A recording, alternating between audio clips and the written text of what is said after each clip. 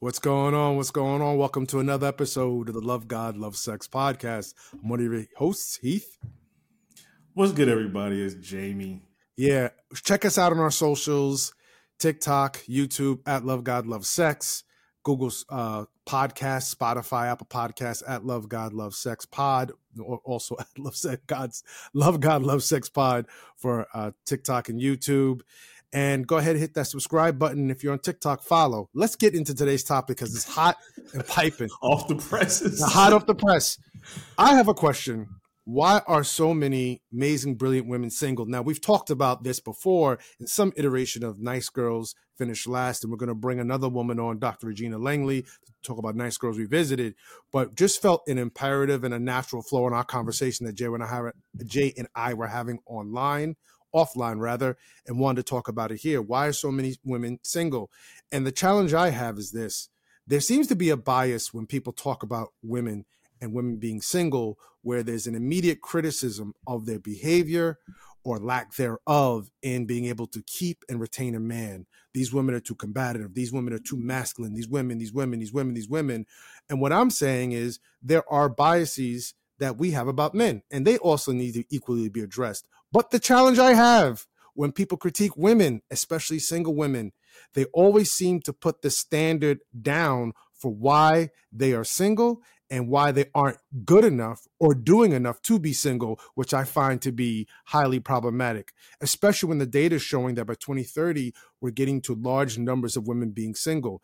I liken it to some of the throwaway excuses that you constantly hear behind phenomena, easy catch-alls or phrases that people use, right? When all these black people are being lynched, the reason was all of them are raping white women. And we're going to have to blank out the word rape on TikTok, but you guys get what I'm saying. Now, with other instances, when there was other groups being attacked, there's always a catch-all behind there, right? They're stealing all the money. We see in the rise of anti-Semitism, we see that it's Jewish people who are stealing our money, controlling our currency and controlling media. When there was a spike in anti-Asian hate, they're spreading the coronavirus, they're bringing disease. There's always these catch-alls that people use when they have these biases and when they have hate in their heart or a targeted agenda to control a population.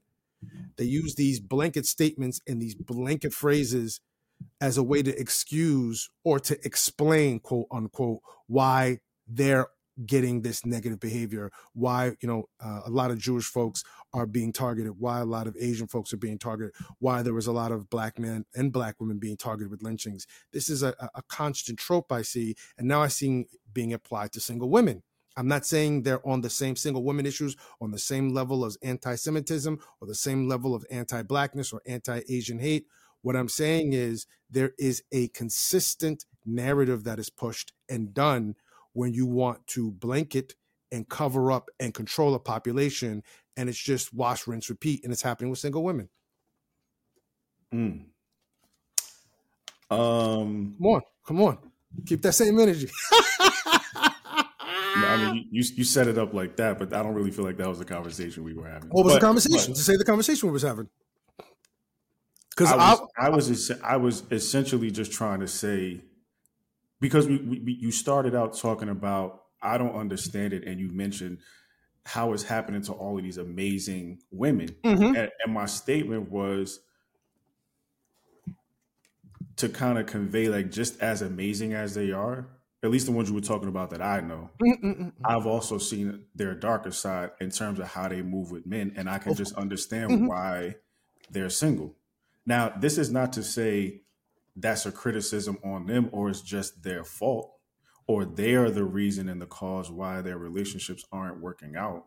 I'm just saying, in the same way you would apply accountability to one party or one side, the accountability has to be applied to the other in this regard. And I agree. do know some women who are very, very amazing. And we started to talk about this in the Red Pill community. They make this argument, right? Women who exhibit a lot of masculine traits is great for when they're trying to climb the corporate ladder. Like, that's wonderful in those instances. But Men will say when they try to do that at home and it clashes with my natural masculinity, that's what has a problem. That's what makes me run away. That's what makes me feel like she's not my piece and I don't want to be a part of this. And the women that you were talking about that I know who are wonderful, I've seen some of them do that. So I was just saying, I know that they're wonderful in certain scenarios, and some like more of their great characteristics and traits shine and thrive in different circumstances. But I've also seen the darker side of that. And I can understand why some of them don't have a good dude. And that's fine, because we all know people where you could look at their character flaws or just look at a particular part of their personality and say, this is holding you back. This is holding you back in the workplace. This is holding you back in your local community organization where you want to get involved and maybe become a leader. This is holding you back in your relationship. Totally open to that. The challenge I have is that in the red pill community, women's flaws are the reason why they shouldn't have something. Since when, in God's green earth, should anyone not have anything because of their character flaws, when all we've seen in the American history, people with glaring character flaws still receive their best and be entitled to the best? We could talk about presidents of the United States. We could talk about going back to our ancestors, slave masters, and still being lauded and praised as good Christian men. Everyone gets to have their redemption story except these single women in the red pill community, because at the moment they don't act right, the moment they suck one too many dicks, the moment they open their legs for one too many dudes, they are now not entitled to having a loving, caring relationship with a man and have long-term happiness. I find that to be problematic. And what I've always told you is I'm not one who's understanding or necessarily toting the line about sin and this concept of sin. But what I do find to be sinful is when you get involved in someone's redemption story. I don't have the right to say who gets to go to heaven or who gets to go to hell in the afterlife or in this life. I don't get to determine, because a woman is 50 pounds, 60 pounds overweight, and she ends up with a guy who's 6'5", 225 pounds of pure grit and muscle, drives a muscle car, has money out the wazoo, and now wants to dote and spend this time with a woman. And then people turn around and say, well, that woman doesn't deserve that man. Who says who gets what? Because life isn't about deserves, because that's what they'll turn around and say, right? Men, it's not about deserves. Work hard. You got to fight. You got to strive. You got to grasp that brass ring and bring it down. It's all yours. So if it's not about deserves, then why are you applying deserves to women? If it's not about deserves, why are you applying deserves in this situation, in this scenario? And this is the constant double standard that I see in the red pill community. And it's not even about critiquing women, because no one's above critique. So critique the women in your cipher, critique the women in your family, critique the women in your community, people you have relationships with. You critique me all the time and I critique you. We have a relationship. There's nothing wrong with that, especially if you have a relationship. The challenge I have is that you lay down these double standards where you make it very difficult or even impossible for someone to live a redemptive life, a life of love, and you're interfering with love. That to me is sinful. And that's the constant issue I have when we talk about this single woman issue. It's not even talking about demographics. We're not talking about reproductive habits. We're not even talking about larger data sets where we can actually interface with and talk about this problem from a macro socio-political level. We start criticizing and going down to the level of, let's talk about women and their behaviors. Let's talk about women and how they don't have the right mentality. Their mindset is off. They're too masculine. And then if they're too masculine, then on the other side where they're too feminine and they're not going after it, and that's why they're susceptible. If their man dies, they don't have insurance, they can't feed themselves. There's always another criticism there, instead of just talking about what's going on in society, even if you want to take it from that era, because there are people and social science researchers who are doing this work. So I have a problem that you just boil it down. When if I talk about reparations, you talk about a black person who stole a pocketbook that you once met 2 years ago in Arizona. Give a fuck about that. No one cares about that. If I start talking about interracial relationships between a black person and a white person, and you start critiquing, oh, well, I know this white person who did this thing to their black spouse. Okay. What does that have to do? That doesn't mean interracial relationships shouldn't be abounding, that there are black people who can't marry white people, black women who can't marry black men, or black men who can't marry white men, and vice versa, and even different ways of the rainbow. I just think these are just really bad arguments people are making, and they're coming down hard on women. And that's the issue I have. And I do hear some arguments where there are double standards applied to men. We could talk about that all day and twice on Sunday. But this in particular, if there's an issue with single women, there's an issue. And that's all it is. It doesn't need to be split. It doesn't need to be, open up the Dutch and get the stuff out, and then you pump it in your own herbs and spices so you could smoke what you thinking. I mean, I just think if we're talking about, if the conversation is about single women, then all the critiques, all of the praises, all of the favorable and unfavorable narratives are going to come out about that group, because that's what we're talking about. So, I mean, if you ask me, why are all of these women single? I mean, I wouldn't have one answer for you. No, I don't think it is one answer. I agree with you. Yeah, and I would agree with you on that. I mean, I think to just boil it down to criticisms about them, to just say, or to just call out their faults or their hand in causality, that's an issue for sure. I on the regular, I normally don't hear guys just be like, the reason why they're single is because it's their fault. They don't really phrase it like that. That's not the conversation I hear. It's just more so like, situationally, they'll say, I was dealing with this girl, and I had to make a decision about some overtime at work so I could have some extra dough or going to see her. And I was just like, I tried to tell her, hey, listen, I got a chance to get some extra money, earn some extra bread, paid out some debt. I'm really kind of on that right now. I know we were supposed to hang out on Friday, but my boss just offered these hours. Like, I want to take it. And it's like the girl will be calling them selfish and all these other things, and like, you don't have no integrity because you said you were going to do this, and now you're doing something different. And they're just like, I didn't find that peaceful or supportive at all. So that's why, I feel like women are single. Now, I think to your point, when you try to apply that to all women and say women are not peaceful and not supportive, that's an issue. So you can give it as an example and say why this woman might be single in your cipher. Like you said, you could critique those women, but to try to apply that to a whole community, that's when it becomes an issue.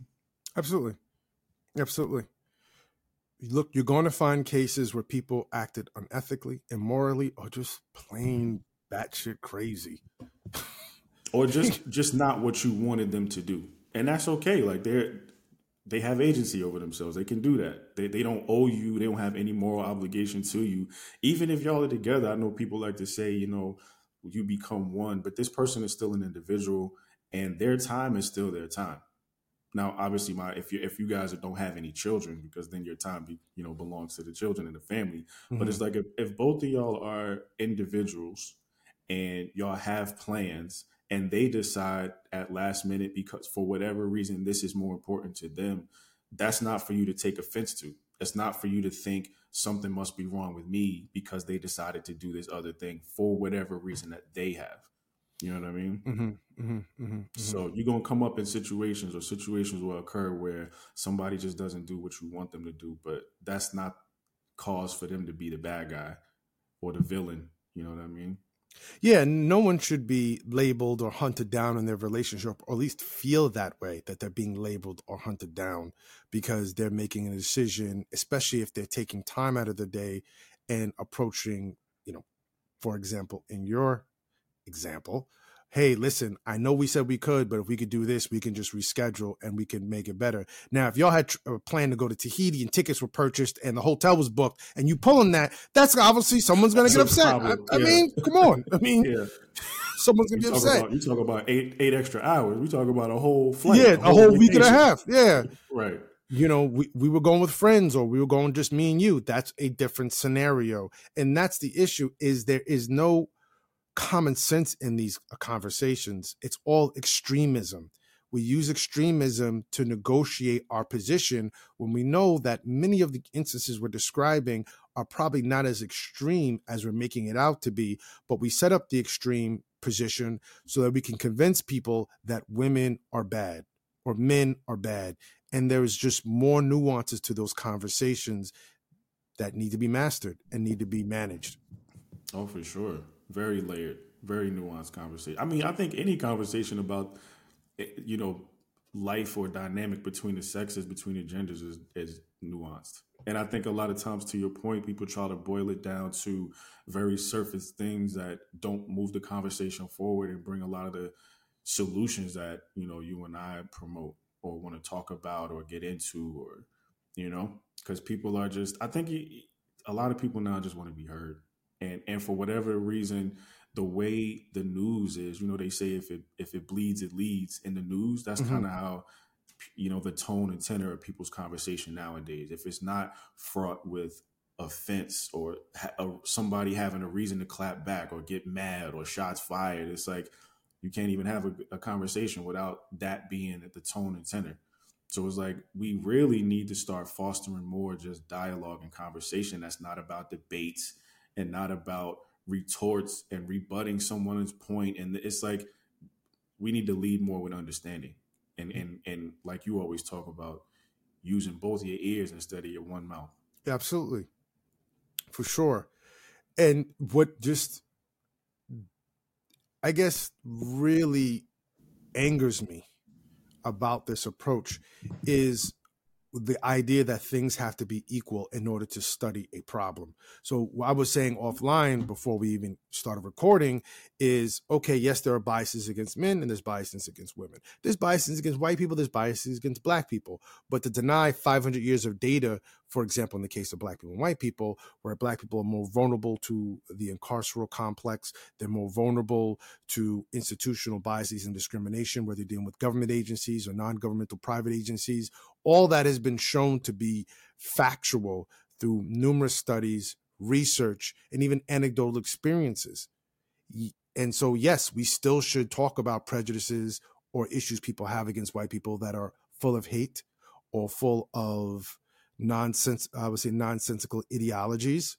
But when we talk about making policy changes and we say, well, we're going to privilege or lift up this voice of black people because of what's been happening, now all of a sudden things have to be treated equally. Well, the problem is not equal. Biases are equal, prejudice is equal, but these larger systemic issues, this systemic racism is not equal. What are you going to do about that? And that brings me back to the single woman issue. We are saying data-wise, and I was just looking this up while you were speaking as I was listening, 40 studies predict 45% of women will be single by 2030. That's a problem. Now, that doesn't mean that those biases against men aren't issues, and there may be comparable issues going on with men that are predictive factors that need to be managed as well. We have a larger issue with men being lonely. We have a large issue with men not being able to socialize, and we have a large issue with men not being able to get jobs and be healthy and stay with jobs. So there's stuff that needs to be there. But if I say studies predict that 45% of women will be single by 2030, and I want to talk about that issue, here comes, well, we need to be equal in those conversations. Well, where's to be equal in this? This is obviously the salient problem being discussed right now. Why does that have to now be why do we have to have this conversation about equality when most people time you don't want to talk about equity or equality anyway? Right, anyway. So what is that all about? That's the issue I have. And to me, I just see it as a move to take the spotlight off of an issue in a group that most people, especially people in the red pill community and some pockets of men's groups, even some pockets of women's groups, find to be, hey, this is not the right thing. This is wrong. We have a problem with these leftists, or we have a problem with these data points, and they just politicize it. Yeah, I think politicization is always going to be an issue just because, like you said, they deal in the extremes. Well, just for a point of clarification, when I talked about the bias before offline, what I was saying was there are unfavorable biases towards women just as much as there are favorable ones. That's what I was saying, not to compare men and women. And so I don't think it has to be equal. Personally, don't feel that way. But I think when you take two people who both feel oppressed for whatever reason, and you tell one of them that theirs means more than the other person is just going to feel slighted, period. It doesn't matter that there's 400 years of data around this other group's oppression and it's not for this. If this person feels that and that's where they are right now, that's their salient point. You know what I'm saying? So that, I don't think we have to stop one for the other to keep going. I just feel like you said in the other episode, like there has to be one tide that lifts all boats. And I don't know that, again, segmenting one person's bias or one group's bias is going to do anything for that well-rounded conversation. Now, I understand that it needs to happen. That conversation needs to continue to happen, because there are women who feel like because they're women, they're, discriminated against in this kind of way, in a specific kind of way. And that being their cause and what's important to them, they do need to talk about it. And as members of society, we do need to listen. But I think when you tell other people that you need to listen to their cause more than your own, they're not going to want to go with that. Unfortunately, I mean, I wish everybody had the heart to just say, you know what, let me forget about myself right now and prioritize other people. And if everyone was doing that for everyone, then, we wouldn't have an issue with all of the stuff that people are going through. But even for me, I can listen to members of the Jewish community talk about the rise in anti-Semitism and not let go of anti-Blackness, the conversations about reparations, or any of the conversations about systemic racism or discrimination. Just because you're talking about your pain doesn't necessarily mean my pain go away. If you talk about the day you fell off your bike and then all of a sudden, hold on, one time I hit my skateboard, who does that? I don't understand that. People talk about their specific types of cancers that impact their family and their family's lives. All of a sudden, someone now with an immunity disease, someone maybe with AIDS, for example, has to show up and insert themselves in the conversation. I just think this is crazy making. We don't do it in other phases of our lives, yet we do it when we talk about some of these social political categories that we occupy. Because ultimately, I believe that anytime we talk about changing or impacting or enhancing or improving the lives of people in these historically oppressed socio-political categories, even the poor, even people in lower classes, right? We call it class warfare. Then that potentially upsets the social order and everybody starts to feel uncomfortable. So we use these narratives and we use these rhetorical techniques to start to chip away and to start to get up on stage and pull the spotlight away from the issue so that no one wants to resolve it. We could just wallow in sympathy for that particular group. And I think this is just something that we do as Americans, and I've seen it done over and over again in conversations. We get rankled, we get angry, the hairs on our neck stick up, and it gets uncomfortable for us, rightfully so. And then we want to attack it and say, well, that's not really an issue. What about this issue over here?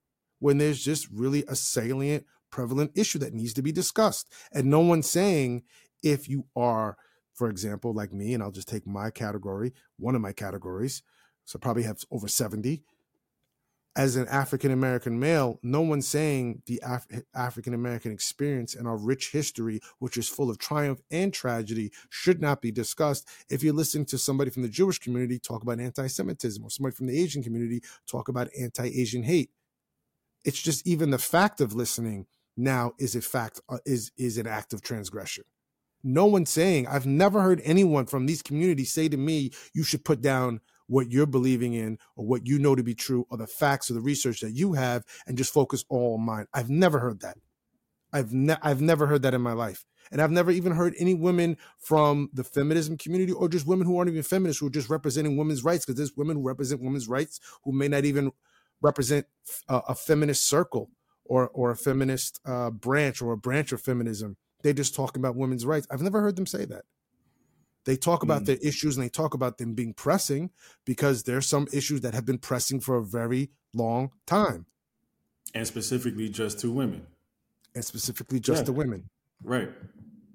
And I don't get the immaturity, because that's what I'll call it, when someone from a different group starts speaking, especially when it's about women, and now we have to bring in the litany of red pill issues. Yeah, no, I'm agreeing with you. I think we shouldn't have to put one down to uplift another.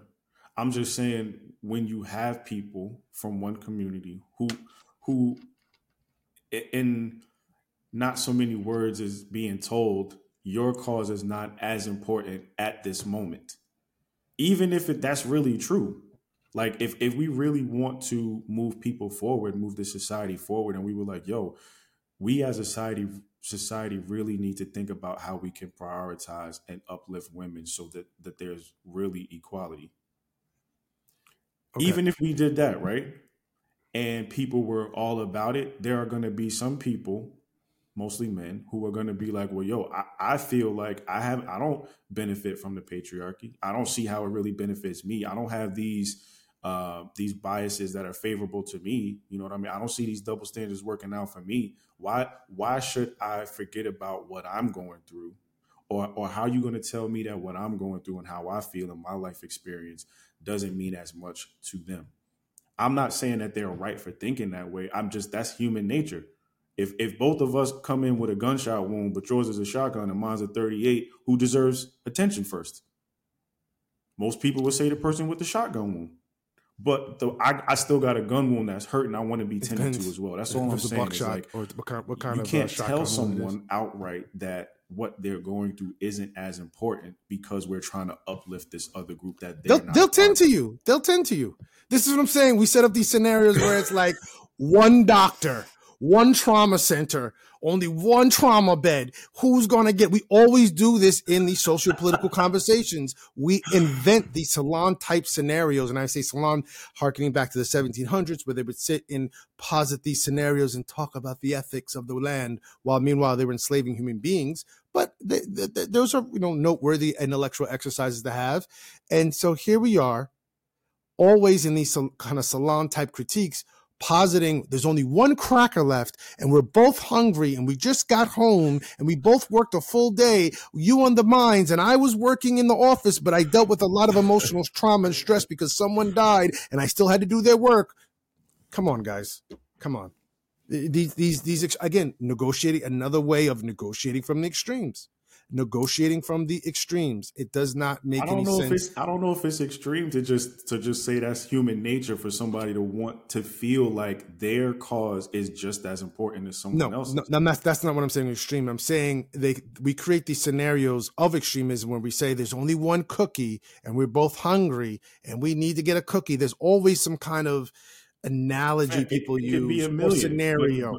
It could be a million. But if you're telling someone this group should have access to the lion's share of this million while you wait for the seconds because they have more, they've been oppressed longer, or they have more. That's all I'm saying.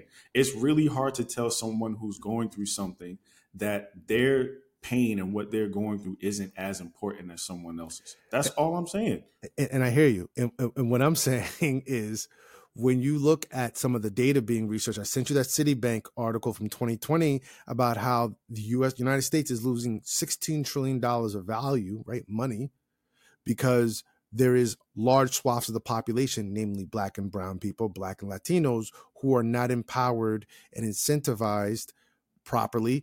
They're incentivized, but they're not empowered to take advantage of the system and create value to put back into the system. Whether we talk about discrimination in housing, discrimination in healthcare, discrimination in entrepreneurial endeavors. And I just saw this too on TikTok, how we are sitting on our hands as a country by not empowering Black and brown creators and entrepreneurs, because once we unleash them into the market, it's going to create a tremendous amount of value. But for most people, like I said, it comes back to control and where they're at in the social hierarchy, the way they conceive of it racially. And I believe as far as gender is concerned in this country, that's why they get on stage and yank away the spotlight. They don't feel comfortable having these conversations because it's really not about data, as some people make it. Oh, we need data. Well, once you have the data, then they change the scenario to ability and means. And then once you make the picture and show them that ability and means is not an issue, then it becomes something else, because they don't want to remove their personal narrative that they have some kind of cachet or power in this quote unquote caste system. If you want to argue, some people argue we don't have a caste system, and formal caste system, that's fine. But in this hierarchy that we have, people know that they have power. They'll act like they don't have power that doesn't benefit them, but they wouldn't trade places with the person they're critiquing. Yeah. And by trade places, I don't mean you become a woman and that one. I'm talking about trade the power that they perceive to have in certain scenarios. They wouldn't do it. They wouldn't do it. There are some who wouldn't, and there are some who clearly would. I mean, look, son. If you got a comedian, one of the goats, if you got Dave Chappelle in one of his joints talking about, I know men who have taken on a female persona just to feel safe, that's letting you know that there are some who would trade places. I don't even know what that means. What does he mean by female persona? Well, like basically they're dressing in drag, or some of them are even transitioning just to feel safe because they feel like it's safer for women on these streets. Now, if you got somebody making jokes about that, I mean, I feel like there's a little truth in jest all the time. There are some men who clearly feel like, yo, it's easier to be a woman out here, and they're transitioning. Just like when I hear people saying, what white privilege? What privilege? Black people have the best they've ever had it. I mean, I can't argue it. I can't argue with that. But I do feel like there are men who feel like women have it easier in this world. And in that vein, they are transitioning, or they're deciding to act like or be like or take on this persona. Whether it's right or wrong for them, they feel like that's what's helping them out or better in their position. So that's what they decide to do. So what's funny is when trans people say that they feel like they're being oppressed or they're being shut out from their bathrooms, we shouldn't talk about feelings. But when other people feel that, blacks or women have more power, they're allowed to be entitled to their feelings. It's just very interesting how feelings work. Feelings. Well, it seems to be very interesting how there always seems to be a turn when it's comfortable for that person to make that turn, as opposed to making a turn that's sound and based on data and based on historical understanding and research. I mean, I think they might just be going by the eye test. They might be going by the data that says men are more likely to suffer violence at the hands of a man. And they're just like, well, women aren't, so let me be a woman to feel safe. I don't know why they're doing it. I'm just saying, clearly there are some who feel like women have it easier, so they're transitioning and become that. That's all. I can never justify somebody's reasons because I'm not in their head, or the actions that they're actually taking and why. I can't really speak on that. I'm just saying I feel like there are men out here who feel like women have it easier, and they're deciding to take on their life to get to reap those benefits. I mean, I would say some people would make the same argument. I don't think it's the same thing, but I think some people would say women did the same thing with, quote unquote, trying to occupy the male space in corporate, you know what I mean? Or in these higher positions of power. Like, why would you want to put yourself through, like, I put it like this. If someone were to tell me when I was a kid, yo, if you wanted to do this, if you wanted to be a part of the music industry, you're going to have to do X, Y, and Z. And everything that they named was something that compromised my integrity. You would probably ask, well, why would you still want to be in the music business? Now, I think some of these women who I've heard, read articles about, this one lady who did very well in her career. Later on, she was just like, yo, I wish I didn't dedicate myself to this. I wish I dedicated myself to having a partner and a family, because that's what I felt like would have brought me more gratification long term. If somebody would have told her, a guy who may have gone through that, or even a woman who might have went through that, yo, if you really want to be a CEO and you really want to climb the corporate ladder, you're going to have to do X, Y, and Z. And everything that they said compromised their integrity or who they were as a person. You would think they would have been like, actually, I don't want to be that. But people are still choosing to do these things. So I'm just saying, like, whether it's right, wrong, or indifferent, their reasons are their reasons. There are some people, men, who feel like women have it easier, so they wouldn't want to be them. In the same way I've just said, there are some women who feel like men have more power, so they're exercising these masculine traits to get these power positions. And they're not wrong for that, because they should occupy those spaces. Just like I can't tell a guy he's wrong for wanting to feel safe, so he decides to transition. And on that note, well, thank you for Politics Today with Heath and Jay. Yeah, well, thanks for this discussion about the question about why so many single women. Check us out on TikTok, YouTube at Love God Love Sex Pod. Also check us out at Google Podcasts, Spotify and Apple Podcasts at Love God, Love Sex Pod. Also available in an email, connect at lovegodlovesexpodcast.net. Always open to show ideas and suggestions and any feedback. Thanks for listening. Until next time, take care. All the single ladies, we love y'all. Peace.